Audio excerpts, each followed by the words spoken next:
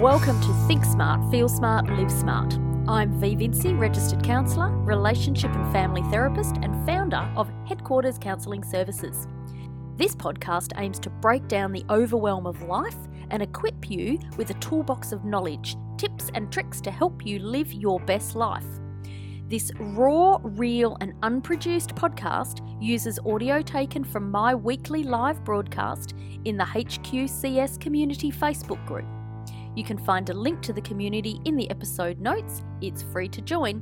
Now let's get started. Happy people don't come to see me generally, which means that most of the people that walk into my office are overwhelmed.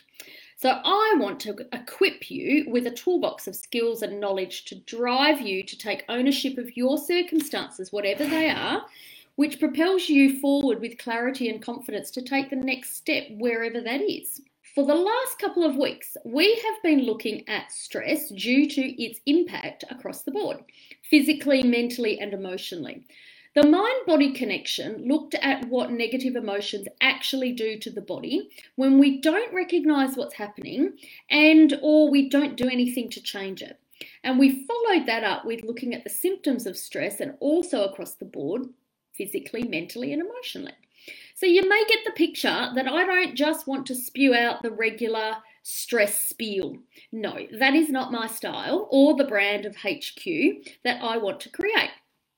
HQ is about prevention, not mopping up the mess. I want to give you the ability to understand what is happening, why it's happening, and empower you to make the changes necessary for your life.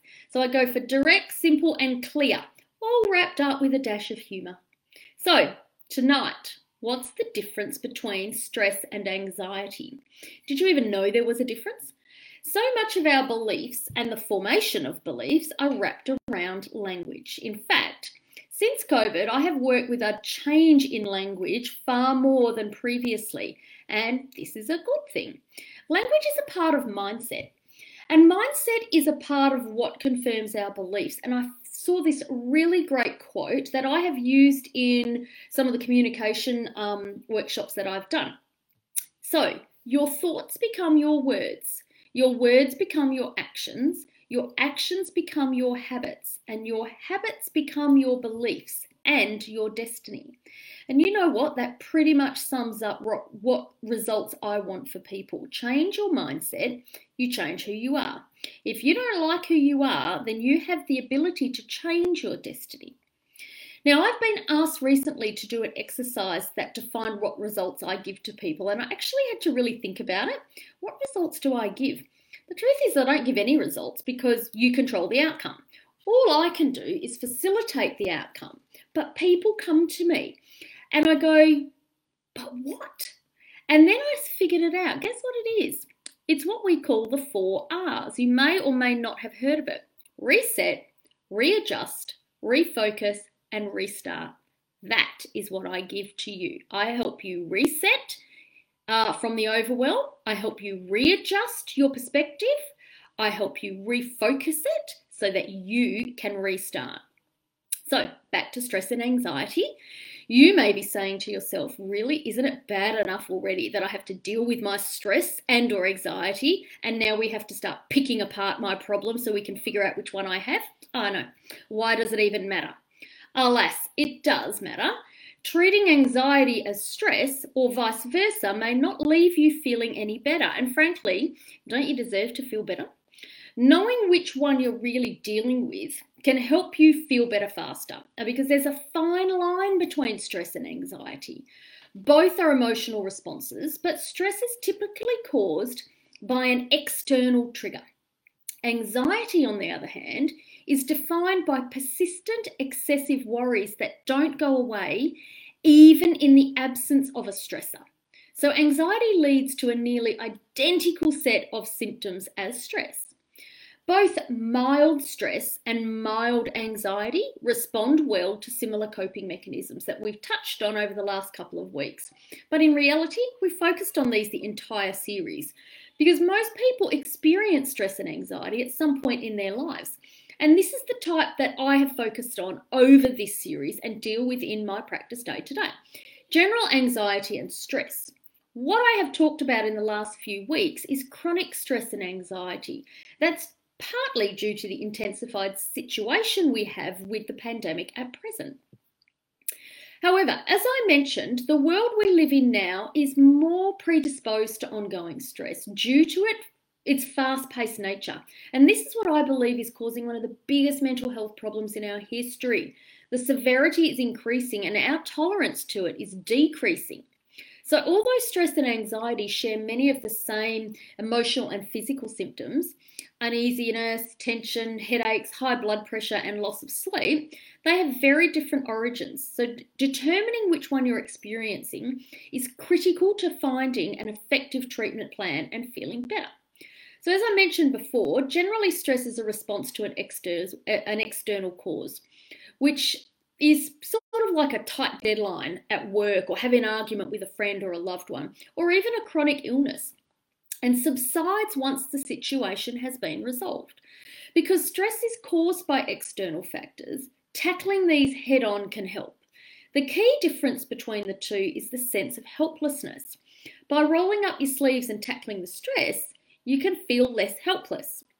Stress can often be dealt with in a much more practical manner, whereas anxiety can require counselling, medication, or other professional psychological treatment. People under stress experience mental and physical symptoms such as irritability, anger, fatigue, muscle pain, even digestive problems, and the old chestnut, difficulty sleeping.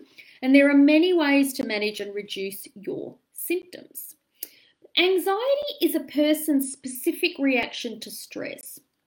Its origin is internal. So anxiety is typically characterised by a persistent feeling of apprehension in situations that aren't actually threatening. So unlike stress, anxiety persists even after a concern has passed. So while I may have a thought that says, I am worried that if I can't find a new job soon, I won't be able to pay the rent this month, could be stress related. I am worried that my boss secretly hates me and wants to fire me, and then inevitably she does and I won't be able to pay the rent and I'm going to be living in the back of a car, is definitely an anxious thought. Do you see the difference? It's important to know how to identify and differentiate the signs of stress and anxiety.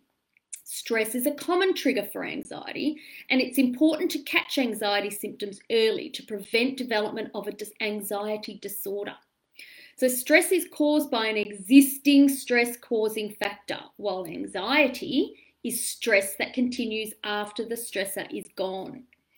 So stress can set off a case of anxiety, but sustained or chronic anxiety needs to be treated at its own issue, rather than as a byproduct of stress. So you can't alleviate an anxiety disorder with a vacation or a trip to the spa, no matter what some enlightened person in your social circle tells you. With stress, we know what's worrying us, but with anxiety, we become less aware, and we become less aware of what we're anxious about in the moment, and therefore the reaction becomes the problem now. Okay? A mental health professional can help determine whether you have an anxiety disorder, and they certainly differ from short-term feelings of anxiety in their severity and how long they last. The anxiety can typically persist for months and negatively affects mood and functioning. And so we know some of the big anxiety disorders such as agoraphobia, which is a fear of being out in a public space. Another big one that we get is panic disorder. Now, panic disorder is severe panic attacks. The thing is that we all have moments where we have panic attacks, okay? It's the consistency of them, the duration and the severity that are the big differences. Major anxiety disorders are what I call mental health problems, and what I have always dealt with is mental health well-being, and this is why I want to focus on stress. Stress is the first act of the play, if you want. If you know and understand stress, it will help you notice if they are building and also help you to avoid stress becoming a major anxiety disorder. All right, so let's have a look at stress. Did you know there are 3 types of stress that can each take a toll on the body. So we should also know by now that stress is our built-in response to danger. A surge in hormones as we choose between fighting, fleeing, or freezing. The danger may be real or imagined, immediate or further away. Our brain, and therefore our bodies, doesn't know the difference. So, what are they? And they've got weird names, really. Weird for their stages. So, stage 1 is actually what we call acute stress. Now, this is a thing with language. When I say acute, that for me means warning, Will Robinson. But it's actually only the first stage. So you know the feeling when you're behind an all-important deadline and then you get a call from your child's school asking you to come by, or you barely miss a car accident, right? You get that heart race, your blood pressure starts to rise, your sense of emergency might trigger a migraine or even chest pain. And other symptoms include irritability, anxiety, sadness, headaches, back pain, gut problems. These may appear for a short time and then they subside when the stress eases. Now get this, our minds extend acute stress. What the? Yes, you heard me. When you can't stop thinking about that recent argument you had with your colleague or friend or even school mum, it may replay in your mind over and over and over, keeping you up at night.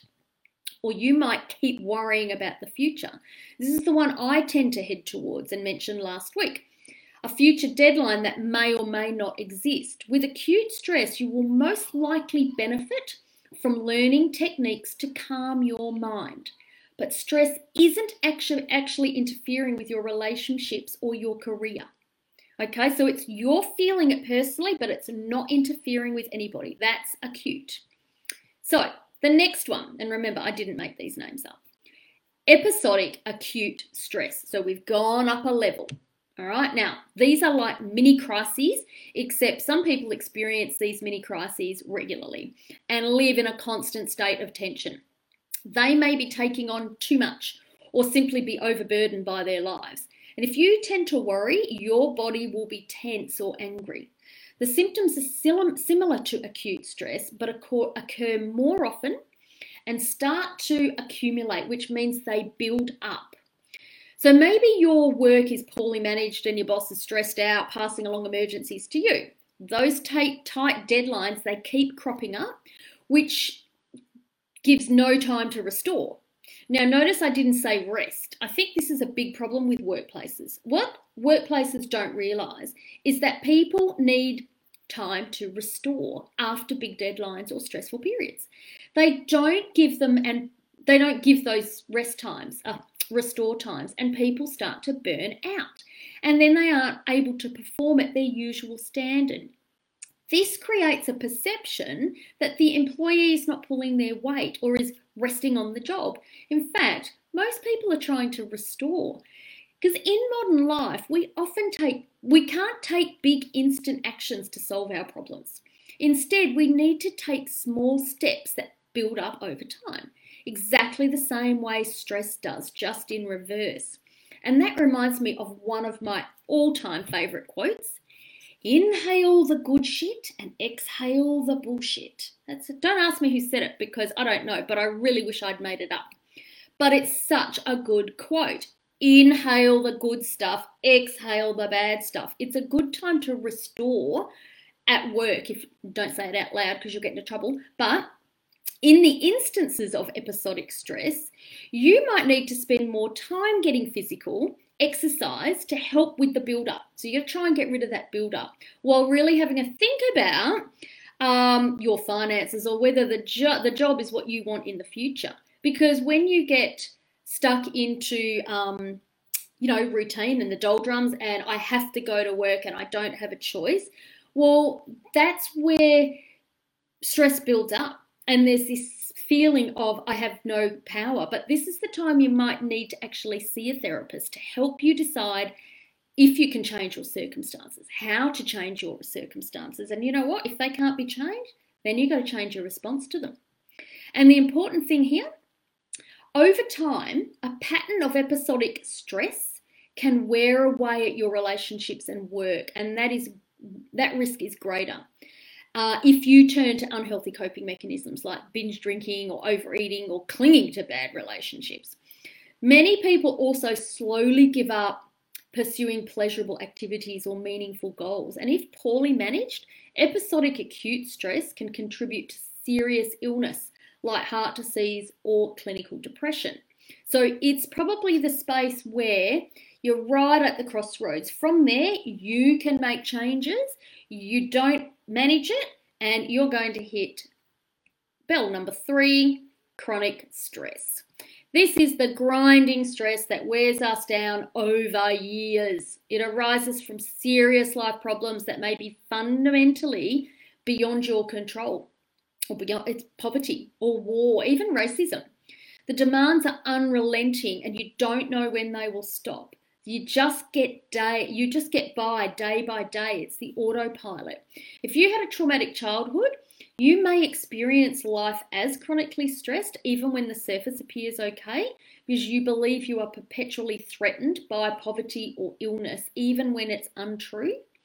Whether the cause lies in your mindset or difficult circumstances, many people stop fighting for change and begin to accommodate chronic stress. And this is where some of us are at the moment, simply because we don't have an end or an answer, and because we may have been operating in the second level of stress without even knowing, and it's crept up a notch. And I think the biggest takeaway for this stress is to recognise if you are there, you need to ask for help.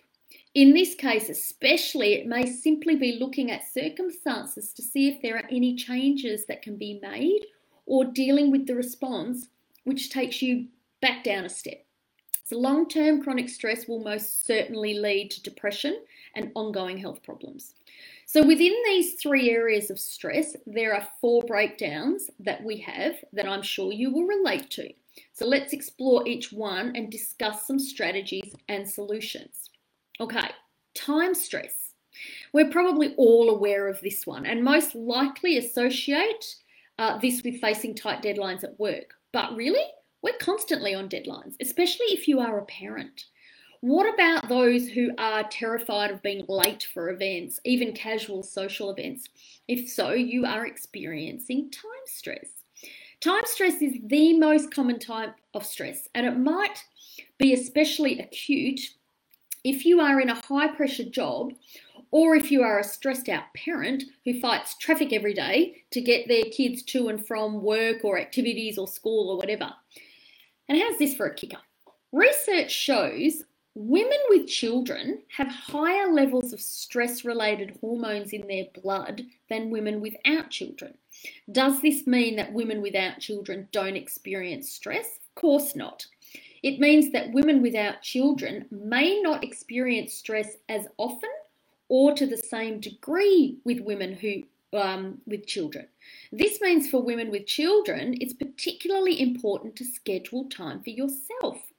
You will be in a better frame of mind to help your child and meet the daily challenge of being a parent once your stress level is reduced. So, what do you do about it? Dealing with time stress is simple in theory, but will most likely require that you cut back on any activity with strict deadlines. For instance, if you have a lot of schoolwork but constantly get distracted by Facebook, try using the Pomodoro technique, which I think I might have mentioned here before. If not, shout out and I'll do something on time management. Or if you spend a lot of time on groceries and food prep, designating 1 day a week for a meal prep or signing up for grocery delivery services, help book in a cleaner, also goes a long way to saving time through the week. The reality is there's only 24 hours in the day. And if you are constantly facing a time crunch, you must find ways to adjust your schedule so that stress doesn't become chronic and start ruining your health. Next one, anticipatory stress. Oh God, the words are so big tonight. Have you ever had a feeling of a dread about the future, but you just can't place your finger on why? That's that stress. It's a difficult type of stress to manage, especially if it's ongoing and doesn't have specific causes. And we may attribute We may attribute causes to it, making the situations which are not actually stressful into stressful ones. So in layman's terms, we make up a bullshit story in our head of what we think might happen. Okay, so this is the future stress. For example, if we feel we need to clean the house from top to bottom before a friend comes over, when in reality, the friend is not going to notice or even care if the house is a little bit messy. And if they do, get rid of them. A more severe example is chronically worrying about car accidents or other bad things that happen for no reason. What do? We can learn how to understand and control this type of thinking with therapy and mindfulness techniques. Sometimes medication might be needed if we're in a chronic state of anxiety and depression, but meds, a balanced diet and exercise will help no matter what. Sometimes when we're stressed out, there may be medical issues or even an imbalance in our hormones and brains. For instance, if we aren't sleeping enough, we may be low on serotonin. So a supplement can help you get a better sleep, drop your stress levels, and even help your digestion. So book in to see a GP or a naturopath to help with that one in particular. The next one is situational stress. So it's pretty basic, that one, to know. Situational or situational anxiety is what we use to describe immediate events that cause us stressful feelings and tension, but they're typically short-lived, which is why they're related to a single event. And once the event is over, we normally recover. So if you think about the nerves you experience before you speak publicly, or the way that sometimes you can't think clearly before a job interview, these are examples of situational stress. So some people get so stressed out that they break out in hives or have a panic attack. Okay, so this is where, and the panic attack here is the situational one, and that's the one I'm talking about. Often I get people who come in and they've had one panic attack and they're asking, they actually verbalize to me, I think there's something wrong with me, I must be crazy. But by the time they've gotten to me and they've said that statement, they have probably repeated that statement to themselves 100 times. Okay, so look, it's a big extreme reaction, but it's not life-threatening to these type of events. It just needs you to calm your mind, and that's what you do. Therapy and relaxation techniques are a good place to start, and that's why we've focused on this stuff. Okay, next one, encounter stress. Encounter stress is the result of overwhelm from dealing with a lot of people at one time. The more introverted you are, the more likely you are to feel this type of stress more deeply, and the more you may need more alone time to recuperate. So what can you do about this one? One of the ways to avoid encounter stress is to choose carefully who you interact with and when. So you really got to maintain your boundaries on this one. On a social level, this might be simple as establishing better boundaries with friends and loved ones. But when it comes to your job, if you're highly introverted and you're working in a customer service role, for instance, you might have to consider a different career path in order to save your long-term health. The point here is to stop putting yourself in stressful situations when they are not necessary, and to limit the interaction if it's something that wears you out. Some final words on this. Stress and anxiety are not always a bad thing, and in fact, we're going to delve into that next week. They are natural short-term reactions that people need to stay safe. If you or someone you know or love starts to feel stressed or anxious a lot of the time, they should speak to a mental health professional and start with the GP.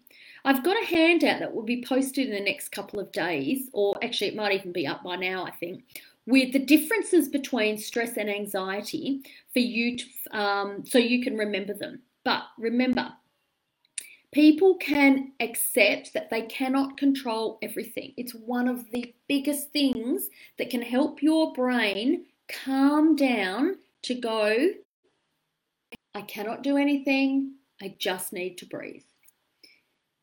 Next one, settle for their best rather than perfection. You know, the aim of perfection causes so much internal stress, and it's mostly an internal expectation. That's what relates to the house clean. like I said, if your friends are coming to see your house, you need to change your friends. But very, very few people will come over, walk in the door and say, hi, can we have a cup of coffee, but let me check your toilet first? No, they're not going to do that. Learn what triggers your stress and anxiety. It's really, really helpful to become aware of what your triggers are. I know my triggers. I know, actually, to be honest, not necessarily my trigger, because who knows what that'll be. But I do know that when I start to go down the rabbit warren of, oh my God, this could happen, this could happen, this could happen, this could happen, I know I've been triggered. And so I can pull myself back, go back, breathe, do everything. I don't preach what I don't practice, guys. I'll be honest with you. I live sometimes a life of stress, but I've learnt to manage it, and manage the words in my head is far better than dealing with the bullshit that goes with stress. Couple of no-brainers. Limit caffeine and alcohol simply because they are stimulants. They will raise your heartbeat. We need to bring it down. Remember, exhale the bullshit. Eat well-balanced meals, because we all know the gut-brain connection. Your food helps your brain, one, know that it's not starving and going to die today, and two, it triggers the hormones production that the brain needs that is produced in the gut, the happy hormone. Get enough sleep. I've said it before. There is a reason they still use sleep deprivation as torture. It works. Exercise every day. When you are really, really feeling crap, it's the last thing you want to do. And when I say exercise, I'm not saying go run a marathon, go for a walk. Get out every single day. I don't care if you walk into the letterbox. Make sure you do it a few times. It's just the whole concept of breathing, sun, outside. It will change everything. Trust me. Okay, next week, healthy stress, which should be fun. And any questions? Flick them through to me. Any requests? Please flick them through. And I will see you next week. Ciao.